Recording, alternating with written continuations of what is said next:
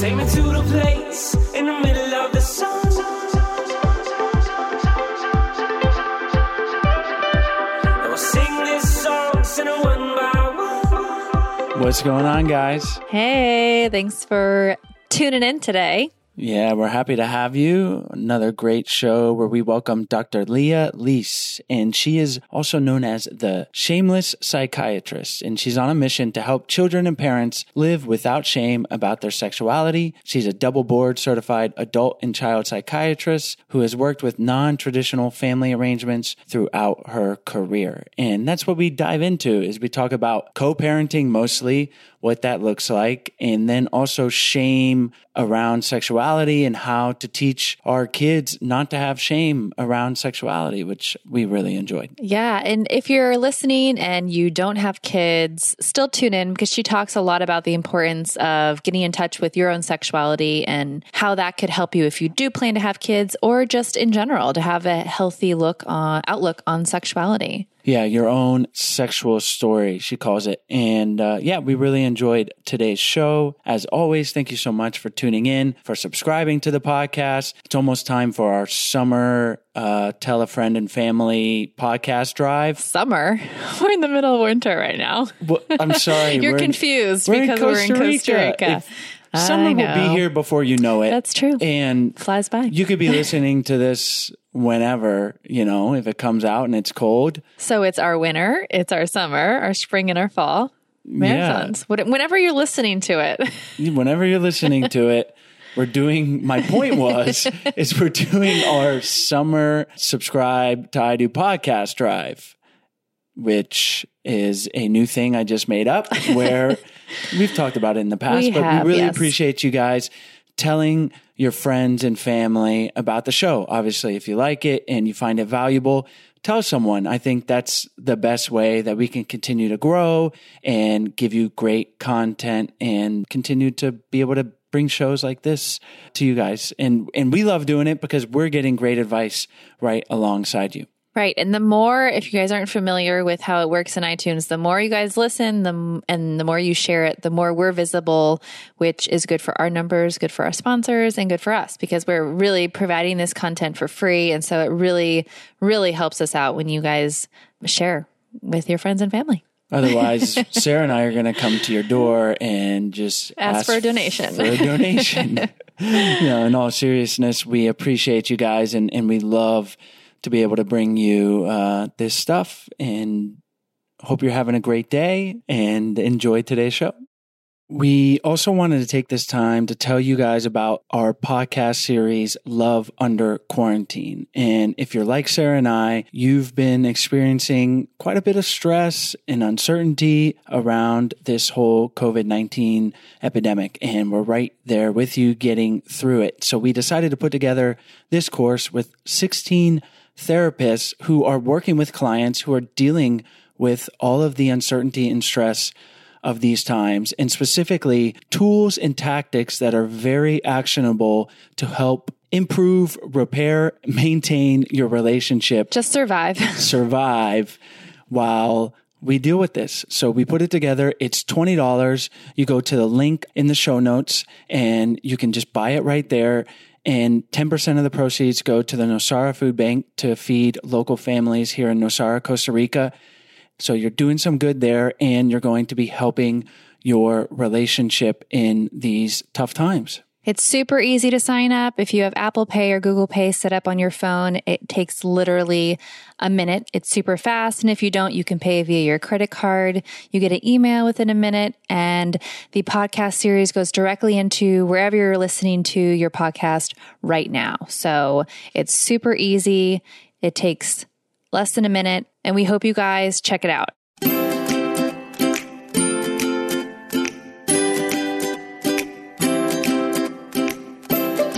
Hi, Dr. Leese. Thanks so much for joining us on the show today. Thank you very much for having me. We're excited to have you. And today we want to dive into something we haven't really covered on the show, and that is different types of family dynamics that people might not be familiar with as alternatives to the traditional nuclear family, husband, wife, kids, picket fence, house, and we're doing things differently these days. And you have a lot of experience and work with people approaching relationships differently. So can you maybe tell us what are some of the more common family dynamics you're seeing? And then we can dive in and talk about what's going on and how our listeners can apply this to their lives. Great. Thank you, Chase. I think that the traditional family arrangement is now less of common than the non-traditional, and the non-traditional, the new normals. I think, with the divorce rate being 55%, we are now seeing tons of different co-parenting arrangements, and there is no like nuclear family like we used to think of in the Norman Rockwell paintings. And I think that there has been so many ways that I've seen new parenting arrangements. I think obviously there's the divorced parents and then remarriage, and then now you have two sets of parents on both sides because they often get remarried. I see a lot of people having babies that aren't necessarily in a romantic relationship with the father of the baby. So, for example, I've seen a lot of two male single sex homosexual couples finding a female in their late 30s and deciding the three of them want to have a baby together and create co-parenting arrangements around that. And I've seen that work really well. And I have worked with some polyamorous families who have all kinds of interesting triads and different parenting arrangements, raising their children really beautifully, as well as a lot of single sex families. And I've seen two single-sex female couples finding a male as well who wants to be involved, who it can serve as like an uncle role. So I've seen a lot of different things, and I'm really happy to talk about what kind of works for these families and the paradigms that I've seen being used in the family arrangements. I don't know if you want to dive into one particular type first. Yeah, absolutely. And I'm just curious, for the more of traditional couples that you're working with, I guess more of a male-female dynamic, and they're going through a divorce or a separation, are most of them aware of other alternatives for their family dynamics? Or is it kind of a new thing when they come to see you and learning about these dynamics is more of a new thing? What are you experiencing? I am definitely experiencing that. Most of the parents who are getting divorced and come to me commit a lot of grave sins, and they seem to be the same sins over and over and over. And I think they're really some simple rules that I really get them to think through before they break up, or before they tell the children, that are incredibly helpful that I will share with you. And they seem obvious, but for some reason they're very elusive to people. So I'll give you some examples. The first is that when you break up and you move to different homes, that the child should have say over how the space is designed in their new home. So they really feel comfortable in both of their new homes, like both of their rooms. They should be in charge of the paint color and the furniture and the what kind of things they want to put in their room to make the room feel like home no matter where they are. Because then what happens, I see a lot of times, is the child will prefer their original home over the new home. And then they will prefer to be with the parent that's living in the original home over the new parent. And it has less to do with the fact that they don't love the new parent as much. I mean, the other parent as much, but they're just not as comfortable there. They're used to their neighborhood, and they're used to their certain friends that live around the block. And so then it can feel a little like parental alienation, like, to the father or the mother who has moved away. So I really encourage like a lot of effort to be put into making that home feel really great for the kid. And sometimes it's like overlooked is that you can't use your child as a spy, which is like such a mistake that parents make, even very harmlessly. They'll be like, oh, what did you do over your dad's this weekend? Oh, who did you go and hang out with? And that kind of questioning is it creates a lot of stress for the child, because they feel like, oh, well, dad is going to get in trouble if I tell mom that I went to McDonald's. So, because dad, it can be very innocent, but it can really cause huge problems for the kid and stress for the kid. So I always advise like divorced parents, don't ask. If they want to tell you, great, but don't ask. Because that time with the other parent is special and should be left, private, because then they might feel like they have to be used as a spy, and it can get out of control where they're, oh, is daddy dating, or is mommy dating, and who are they seeing? It can get really ugly, or it can be really innocent, but either way, it does cause kids a lot of stress because they feel like they have to pick sides. So that's something that I really advise never to do. And if there's any like major changes in your life as a divorced parent, like you got a new job or you are dating someone new, you have to tell the other partner yourself. Like, don't let the child be the deliverer of that news, because it is a really unfair position to put your child in. So that's kind of some thoughts. And then I can give specific tips about dating too, if you're interested, like how to introduce new partners.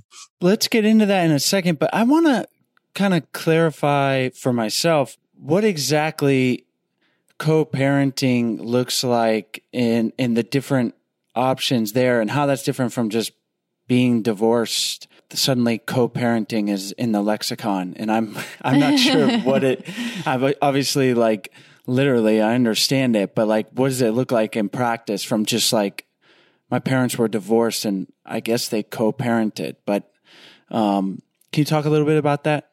Well, there's obviously the custody arrangement. So, where the child's going to physically be. And then there is all of the financial things that need to be ironed out. And the most common arrangement I see is that the child lives in one home, usually the mom's during the week. And, the father gets, 3 weekends a month, and then, alternate vacations. But I've certainly seen the 50-50 split as well. If the kid lives both parents live very, very close to the school. And that's becoming way more common now, actually, because the courts are really pushing that. They're really wanting the father to have 50-50, and they're very pro-fathers now. So I see a lot more of the 50-50 split than I've ever seen. And the courts are very pro-fathers now. Like, fathers get a lot more rights.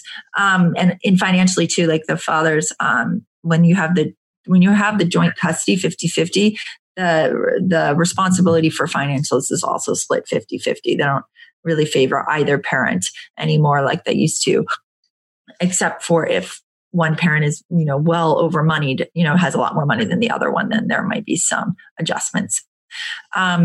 So the co-parenting arrangements, when they go smoothly, they're amazing, because this is how I see it. Like, you're divorced and you're now like out there wanting to date again, and you have like a babysitter, and that's the other parent 50% of the time, right? So, you want to go on a date, like you just wait for when it's the father's term and you can go out and you have to pay for it. So in that way, it's like kind of great, and you trust that person. And so I do a lot of work with families that come to my office around like, let's try to settle this here, because the courts never do a very good job and they really don't want to be involved anyway.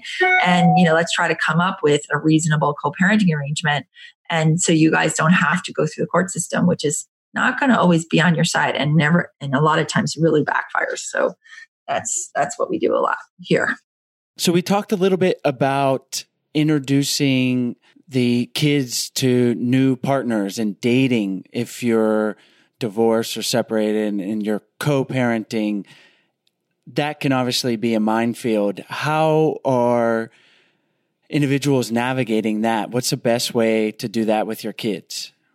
Okay. The first thing I'm going to say is, no matter how angry you are with the person who you divorced, you picked them for a reason and you had a child with them for a reason. And chances are they're a pretty decent human being. I'm not saying there aren't exceptions to that rule. And you have got to trust that that person loves your child as well and wouldn't put your child at harm. And I'm saying this because a lot of parents get into this thing, well, I don't know if I can trust whoever the father or mother of my child is, who they're dating. Like, I don't know that person. What if they're a child molester? What if they're going to hurt my child? And I always say, like, why would they pick someone like that? Like, you have to have faith.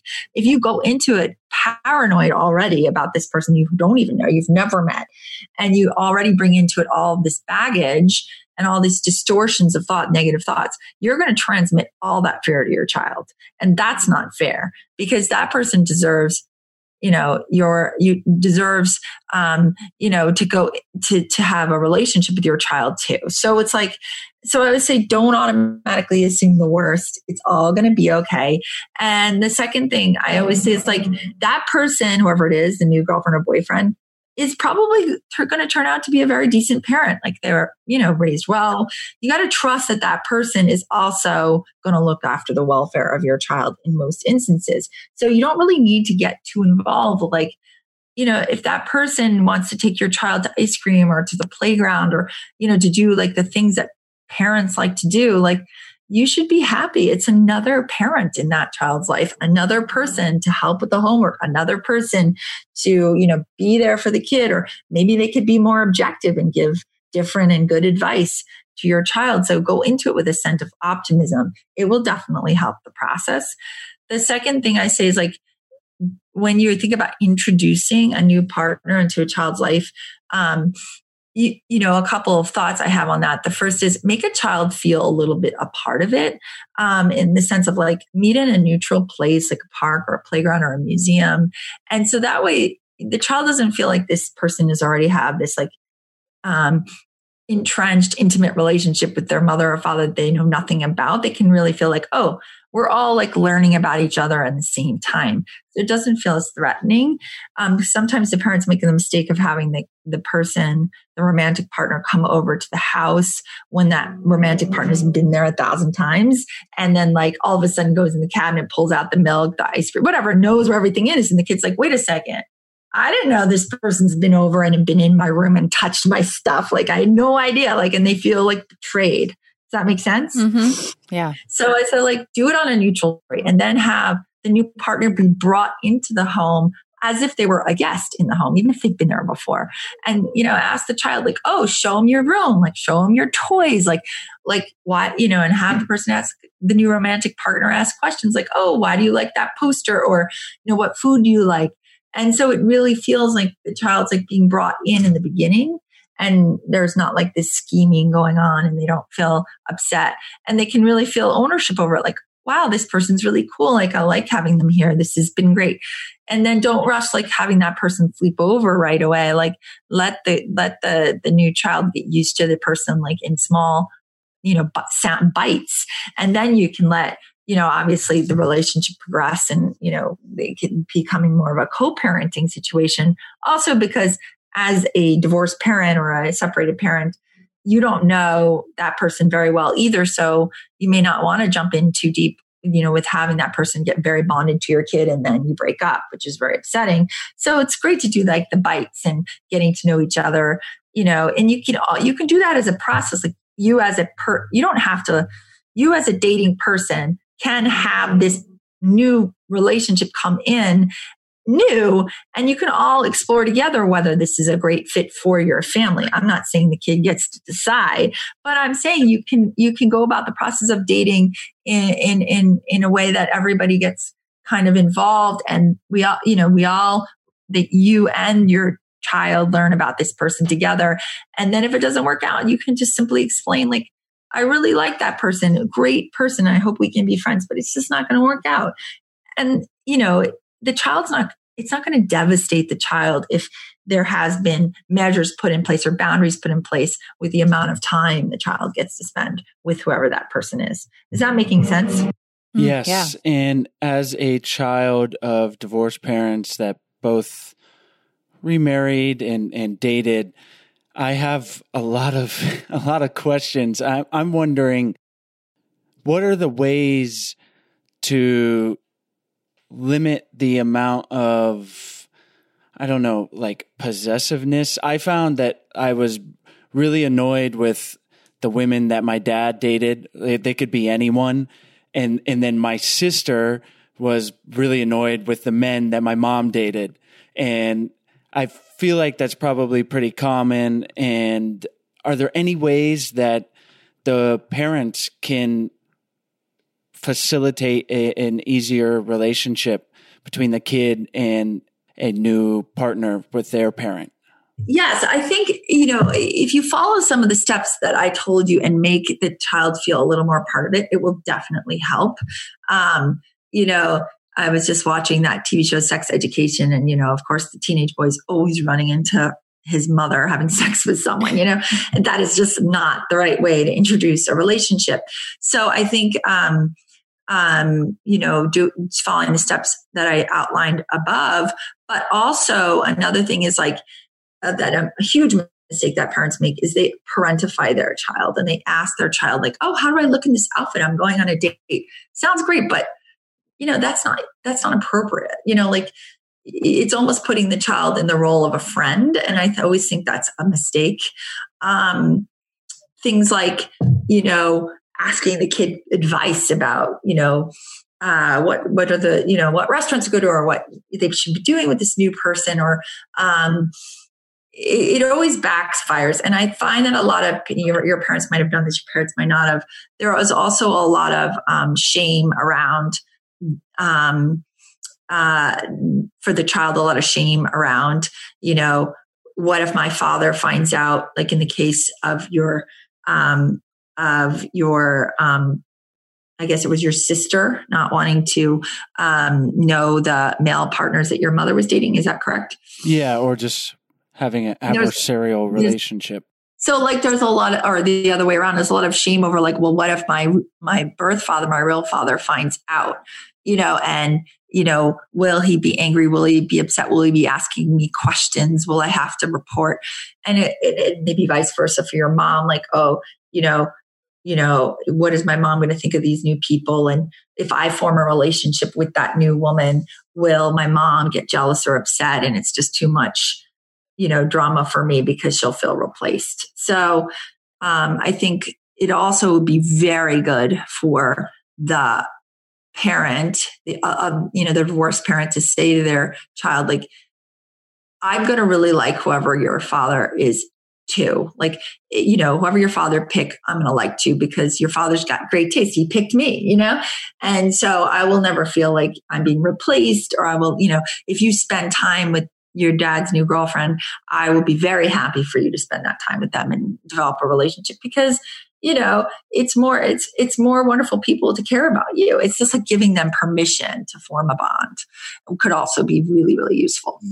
Those are great points. That really resonates. And not that went on personally in my life, but I could just see how if my dad had just come out and said those things, it would just everything's more out in the open, and I feel like those conversations were never had. And so that makes a lot of sense. And you mentioned the show, the boy walking in on his mom. I've heard about that show, Sex Education, but you touched hilarious, by the way. So funny. You gotta watch it. It sounds good. Well, one of the other things you do work with is the shame around sexuality. And I think whether our listeners are divorced parents or not, it's valuable to teach our kids to not have that. I know I wish I had a better perspective on sexuality growing up. It wasn't really even talked about. So how can parents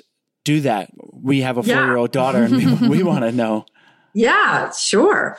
I'm going to say that there should never be the sex talk, right?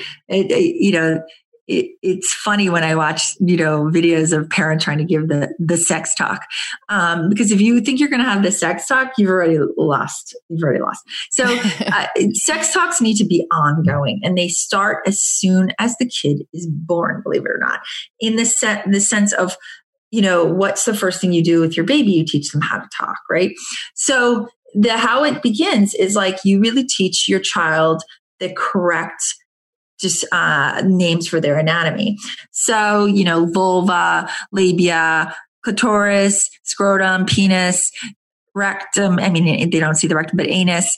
And you just say, oh, it's time to clean your anus. It's time, you need to wipe your labia from front to back. And you're labeling the parts. So you're pointing to them and you're saying, oh, that's your labia. That's your anus. That's your buttocks. That's your belly button. Those are your nipples. And just like they're learning their nose, their eyes, and their ears, they're learning the correct name for body parts. And that's the first part of sexual education. And why is that important? Because studies show that children who can correctly name their anatomical parts are less likely to get sexually assaulted and more likely to be believed when they are, because those are usually the same parents who are talking about touching, right? And who's allowed to touch those parts. And so, and also they've done studies on perps of sexual assault, and they will stay away from those kids because they know those kids will come right up to their parents and be like, he touched my labia. That's not okay, because, that's what you start to do. And then you can go into boundaries. Who's allowed to touch you? Who's not allowed to touch you? Where are they allowed to touch you? Where are they not allowed to touch you? And that's like 2, 3, and 4, and also around masturbation. So from 0 to 2, most children masturbate. I'm not saying all children, but certainly I've seen it a lot. My children did. And, little boys do all the time and even get little erections, and it's totally normal. And from 0 to 2, my best advice is just to ignore it. You don't need to say anything. You don't have to push their hands away. You don't have to say, don't do that in front of people. Just say nothing, because their language skills aren't really developed enough to get it, why you're saying that. But from 2 onward, I do recommend just saying yes, it feels good to touch yourself, and it's called masturbation, and, please explore your body, but just do it when you're alone. And that's all you need to say. And, because they might do it when watching TV or inappropriately. So I really say, just tell them that. And then, I can go up through the age ranges, but every age range is layering in, you're layering in sexual education every time, you're getting more, and you're bringing in new things that already have so much foundation. And then with every age, you're layering in a new thing, everything from, how to clean yourself, how to protect yourself against infection, pinworms. And then you're going into up in the age range to sperm and egg. That's 5, 6, 7. There's great books on that. How are babies made? Basic biology, something every kid should know about before they become a teenager, because by that point, you really want to get into intimacy, love, relationships, STDs. You don't want to be explaining the sperm and the egg. That should have already been done. And, and then, you can layer in all those really nuanced things that are so very important. And they're not covering their ears going, Mom, Dad, no, I already learned this in health class. I don't want to talk about this with you, because they're used to it. They know you're going to talk about it, and they're not feeling shamed about it. And you're feeling so much more comfortable because you've been talking about it all along, and it doesn't feel weird. So that's my advice for sexual education of a child. It's ongoing. And obviously be there for questions, but don't wait for the questions. You gotta be poking and prodding and asking what they know, and dispelling misinformation. How do you think babies were made? They might have they might think, some babies think some children will be oh, it comes out of your butthole. And I'm you don't want them to go into school saying that. There's this kid, they called him Period Boy, poor kid, on Instagram, got maliciously bullied because he said that girls would need tampons if they learned to control their bladders. You don't want that to be your kid, right? Before we continue on, we want to tell you about today's sponsors. Today's episode is brought to you by Objective Wellness. Staying healthy and strong is more important than ever. And for me, it's all about understanding what you put in and on your body, and staying active in the ocean, getting plenty of vitamin D. That's easy down here in Costa Rica. And to help us stay resilient and well, we started taking supplements from Objective Wellness. Objective Wellness offers targeted solutions for you to stay healthy and strong. So they focus on specific ways to help you sleep better, improve your immune system, have more energy, and even less wrinkles. And when I heard that, it immediately grabbed my attention. And what else drew me to their products is that Objective Wellness understands that there's no one-size-fits-all solution, and that wellness looks different for everyone. Even between Chase and I, wellness looks different. So when I told him that he can eat some chocolate and sleep better, he was sold. That sounds a little too good to be true. And their fast asleep saffron sleep chocolates are a real thing. And yes, they are. It has a calming GABA that relaxes your mind to lull you to sleep, while the saffron keeps you sound asleep all night. And I love these things. And there's no water required. Delicious chocolate mint simply melt away, so you're not waking for a bathroom break in the middle of the night. Yes, that is a major win. We don't have to get up in the middle of the night. And all their ingredients are backed by science. And behind each ingredient, there is a scientific study with endless hours of research. So Objective Wellness helps us feel our best, and we want them to help you too. Go to objectivewellness.com and use the promo code IDO to get 20% off your first order. And if you're not completely satisfied, you can get a full refund. That is their Objective promise. Again, visit objectivewellness.com and use the promo code IDO for 20% off. Today's episode is also brought to you by our online course, Spark My Relationship. Do you guys want to create more passion, improve your communication, and build a stronger, more intimate connection with your partner in less than 90 days? Yes, sign me up. Then you guys need to check out our online course, Spark My Relationship. It is an online course, like I mentioned, that we created with over 15 therapists and psychologists to bring you guys the strategies marriage therapists teach their clients. We talk about it on the show. Relationships take work. Sometimes they function pretty easily and you coast along, but we've found the reality is you have to do work sometimes and to make them better, to change them so that they're more satisfying for both partners. And you've made it here. You've made it to listening to our show. So you guys probably already know that a little bit, but what you might not know are the specific tools and exercises that you need to create those lasting and positive improvements in your relationship. And like Chase said, change does not happen on its own. It takes hard work. And that's why we created the course. Spark My Relationship is designed to infuse your life and relationship with fresh passion, skills, and wisdom. And it's a self-paced journey that's perfect for turning up the heat, having some fun together, and revolutionizing your intimacy and communication. And just some tools and strategies that the course includes is to how to eliminate unhelpful old habits, develop mindful awareness to help improve your stress management, learn healthy and successful communication tools, create a deeper and more intimate bond, and strengthen your couple microculture, which you will find out what that is, in the future together. So for our listeners only, we're offering a special of $100 off the course.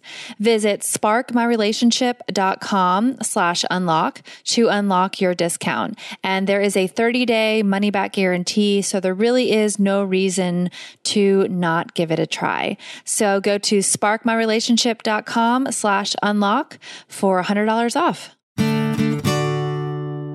I really want Stella, to me, maybe a measure of success is her comfort in talking to us about it. You know, obviously every kid is different in their personality, but I know it was never talked about growing up with, and I think Sarah as well, like at all. And I think just that fact makes it like a taboo thing. Yeah. And then of course culture also like suppresses that. And, you know, I'm 34 this year, and it still has impacted me, you know, that I have this negative, maybe negative is not the word, but just, I can't freely talk about sexuality like that much. Not that it needs to be like banter, like when you're out to dinner with friends, but it's like this area of life as a human that is as natural as breathing and eating, and yet it feels forbidden, which is kind of crazy. Yeah, Chase, you've internalized a lot of that shame. And that comes from not just the fact your parents didn't say anything, but all the subliminal messages they gave you.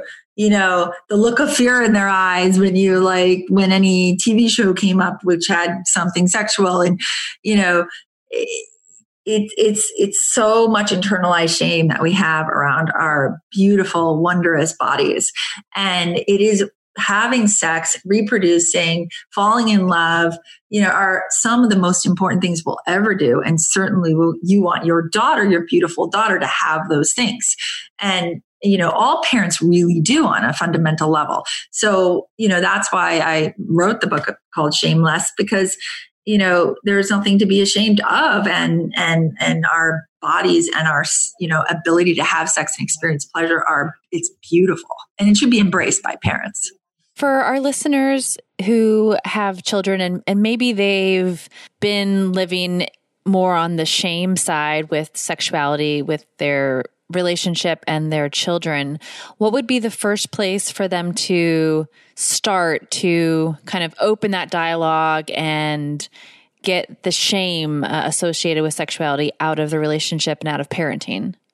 Yeah, I mean, simple things like going into the mirror and saying like labia, like scrotum, anus. Some people are so uncomfortable, like saying pee-pee and, you know, wee-wee and your hoo-hoo and your jewel. And it's like, you know, you got to learn how to say it yourself. You know, might feel like a curse word at first, but it's not, you know? And another thing is to use resources like, It's Not the Stork is a great like early developmental book. And then for teenagers, Sex is a Funny Word by Corey Silverberg. These are like great resources. Like if you don't know how to say it, then, you know, you can read it to your kid or read it with your kid, ask them if they have questions. It's a great like tool. And then another advice I always give parents is like, use like media as a jumping off point. So like you can look through their Instagram accounts if they have them. You can ask like, what do you think about what she's wearing? Do you think that's appropriate? Is that not appropriate? Or if a show comes on TV and people are kissing, you can ask like very open-ended questions. Like, what do you think is the right age to start kissing if they're like 9 or 10? Or, you know, just sort of get a read of like where their head is at. And then you can like talk about it. And it doesn't necessarily have to be about them per se, but, you know, and you can use it as a tool to say, oh, well, you know, maybe 13, 14, 15 or 16, 17, you know, whatever it is your values are. But I think it's really great to use media as a jumping off point. And the third point I want to make is something called owning your own sexual story. And I feel like for parents, this is critical. You have to be comfortable with your own sexual life before you can impart wisdom to your child. So it's like, what is it about? What did you learn from your parents? What did they tell you? How, you know, what were your early sexual experiences like? I know, how did you learn to become a good partner or be in a relationship? And what are the like values and pearls and wisdom of all that you can pass down? So it's a great like thought process to think through, and owning your sexual story will help you pass down intergenerational wisdom instead of just imparting your own trauma. How can we certainly understand our own sexual story just going back through the past, but how can we make it a better story? Like what I said, like having carried this shame, again, it's nothing debilitating, but I wish it wasn't that way for myself. How can I work towards reversing that or having less shame around sexuality? It's a tool I use in my book called cognitive reframing. And it's a cognitive behavioral therapy technique where you take your past experiences, and there'll be a model of this in my book. You take your past experiences and you sift through it and you try to figure out what are the pearls or the values that you want to impart to your child. Like, for example, if you were ever sexually assaulted, I don't think you would want to tell your child that. You're going to scare them, right?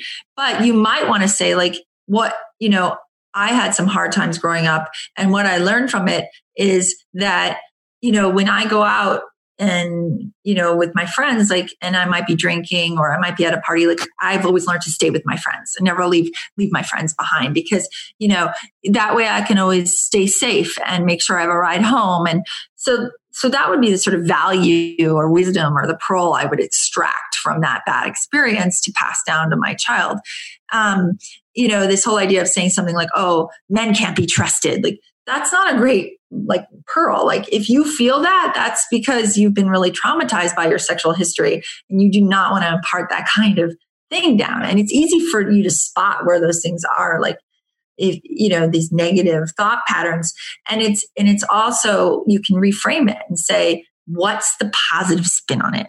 Like, what is the values? What are the good things about what happened in my life? And let's pass down those.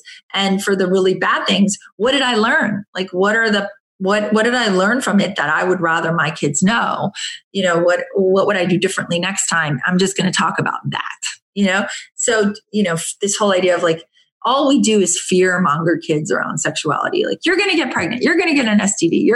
And it's kind of like, well, no, actually, sex is wonderful and you're going to have so much pleasure and you're going to love it. Let's impart down that. And then at the same time, you can say, okay, these are the things you have to be careful about. I'm curious because it seems like sexuality is starting younger and younger with kids. Mm-hmm. And I'm wondering your thoughts on that. Like, how does that play out in terms of maturity level, equivalent to sexuality? Like, what are your recommendations on, like, I guess, ages for certain sexual experiences and like what's appropriate? Okay. So children are getting their menstrual periods. Girls are getting their menstrual because of nutrition and hormones in the food and all that. And menarche, age of first menstrual period, is correlated with earlier sexual experiences. So that might be some of, what's going on, but it's actually not true that children are delving into sex earlier. The age of sexual latency has gone up, like the first sexual initiation from 16 to 17 for both boys and girls, including oral sex. So kids are actually having sex later, and the teenage pregnancy rate has dramatically dropped by 1/3. So I definitely think that that's not exactly true. The teenagers that I see anyway are waiting, and they are okay with waiting. I think some of that is good and some of it is bad, because why I say bad is because part of the reason why they're waiting, a lot of them, is they're just overstressed and they are incredibly overcommitted and they don't have time to like hang out like we used to. They have very limited free time. So part of it is that they don't really have enough time to really connect and form these intimate bonds. And then that progressed to sex. So, part of it is good. Part of it is not good. I think that what you're reacting to is not fact about, children are having sex earlier. What you're reacting to is the media is much more sexualized now than it ever was. And so kids are seeing a lot of very easy access pornography from a very early age. Usually like age 12, they start seeing pornography. And it's very violent and degrading to women. 75% of free pornography is violent and degrading to women. So they're seeing violent and degrading pornography at a very early age, which is extremely disturbing. And also the media, like all the social media and even regular TV now is a lot more sexualized. People are dressing much sexier. There's a lot more talk about it. And don't confuse that with kids actually doing it, but it does cause a lot of, kids to become obsessed with what they look like or putting on a certain image. And that definitely has been affecting their self-esteem. But how do you find that balance of when you say like women dressing sexually, if that's over sexualization or that's just women expressing their wanting to feel and look sexy? Like, how do you explain that to a kid? Well, I mean, I think women should dress sexy if they want to. And I think that's awesome. I always say it's a time and a place. And that's what I always tell kids that I work with. Like, you're going to the prom and you want to wear a low-cut dress, have at it. But you're not going to go to school, with right. your boobs hanging out, because you're supposed to be learning there. Just like I wouldn't go to my job like that. And I'll definitely go to a party like that. And it's like, it's about explaining like time and a place, like, and as 12, 13, 14, 15, 16, obviously kids are going to dress more sexual. They're going to want to be more provocative. And that's okay. You even embrace that as a parent, but like, do you want your 13-year-old girl going to school with her breasts hanging out? No, absolutely not, because this is a place of learning, right? And so I think that discussion needs to happen about, what's appropriate to wear in what circumstances, and also what ages. Like, as they get older, they can dress, more independently and really think through what they want to wear. But school should not be a fashion show. It's just, it's a wrong emphasis. I remember that was always a struggle growing up. I remember at some point like hiding clothes from my mom because, I wanted to wear something a little bit more racy and it was not appropriate. Yes. But still like fighting that control. Yeah. And I think there is that push-pull between when you think they're ready to handle, because obviously what parents are concerned of is, Sarah's like, if a 13-year-old girl is wearing like a, short-cut blouse, they're going to be leered at by very older men. Mm-hmm. And that is really concerning and upsetting. And how are they going to how's that 13-year-old girl going to manage that, when they're getting hollered at on the bus? And you're trying to protect them from that, as you should, because you're their parent. But a 16, 17-year-old can handle that. They'll learn to be like, get a life, Right. They have the ability to understand and have the maturity to be able to handle the ramifications of that kind of thing. So you're really thinking through their mental functioning, their responsibility, and trying to give them what they can handle. Right. And I mean, my hope with Stella, our daughter, is that she feels comfortable talking to us and asking whether or not something is appropriate. And I think that goes back to what you're saying from the very early age of just starting that dialogue and that conversation so that there is always that level of comfort. Yes, absolutely. And my hope is that she has the confidence to tell a guy, get a life. I love that. Yeah. Yeah, exactly. Yeah. And, when they're wearing that low cut blouse and they're 16 or 17 and, they can just turn around and be like, don't touch me, get a life. Like they'll have the confidence to do that. They won't have the confidence to do that when they're 13. They'll be like shocked and horrified because they don't even know what that is yet. So, it's again, layering in that maturity and making sure they're ready to handle what's coming. Well, Dr. Leese, thank you so much for all this great information. We have some homework to do with our daughter. I love it. It's important to me, having grown up without that freedom to talk about sexuality. This isn't a knock on my parents. So great parents, but I think it's probably really common. And then all the great information about co-parenting. Before we wrap up, are there any things you want to leave our listeners with, whether it's about shame and sexuality or co-parenting? Please do, and let us know about your book and any other information, and then we'll say goodbye. Yeah, thank you very much. I would like to wrap up and say that, there's no need to feel shame about your sexuality. It's the most natural, beautiful thing in the world. Embrace it in your children. And when they become teenagers and they start to become sexual beings, allow them to test those boundaries in a slow and mitigated way with your support. So much better that they learn to become a sexual human being when they're under your roof rather than when they have to go out and do it in the quote real world where they can get really hurt without your help. So, you have them through those formative years, 14, 15, 16, 17, those are the years where they become sexual beings. So be there for them and embrace it and allow that discussion to be open. So that's a great piece of advice I can give you. Wonderful. Well, we'll have the links to all the books you recommended, as well as your book and the link to your website on the show notes page. Yeah, Shameless Psychiatrist. Shameless Psychiatrist is my website, and sign up for my newsletter. Wonderful. Yes, we'll have all those links. And thank you so much for joining us on the show today. Yeah, thank you. Thanks so much for listening to today's show. As always, all the links are in the podcast description and on our website. So if you are dying to check out our new podcast series, Love Under Quarantine, you can click those links in the episode description and get access immediately. The podcast series is now available, and we hope you guys check it out. And as well, there are always free resources on our website at idpodcast.com, freebies, all different types of topics. So check out our website, and we hope you guys enjoyed the show.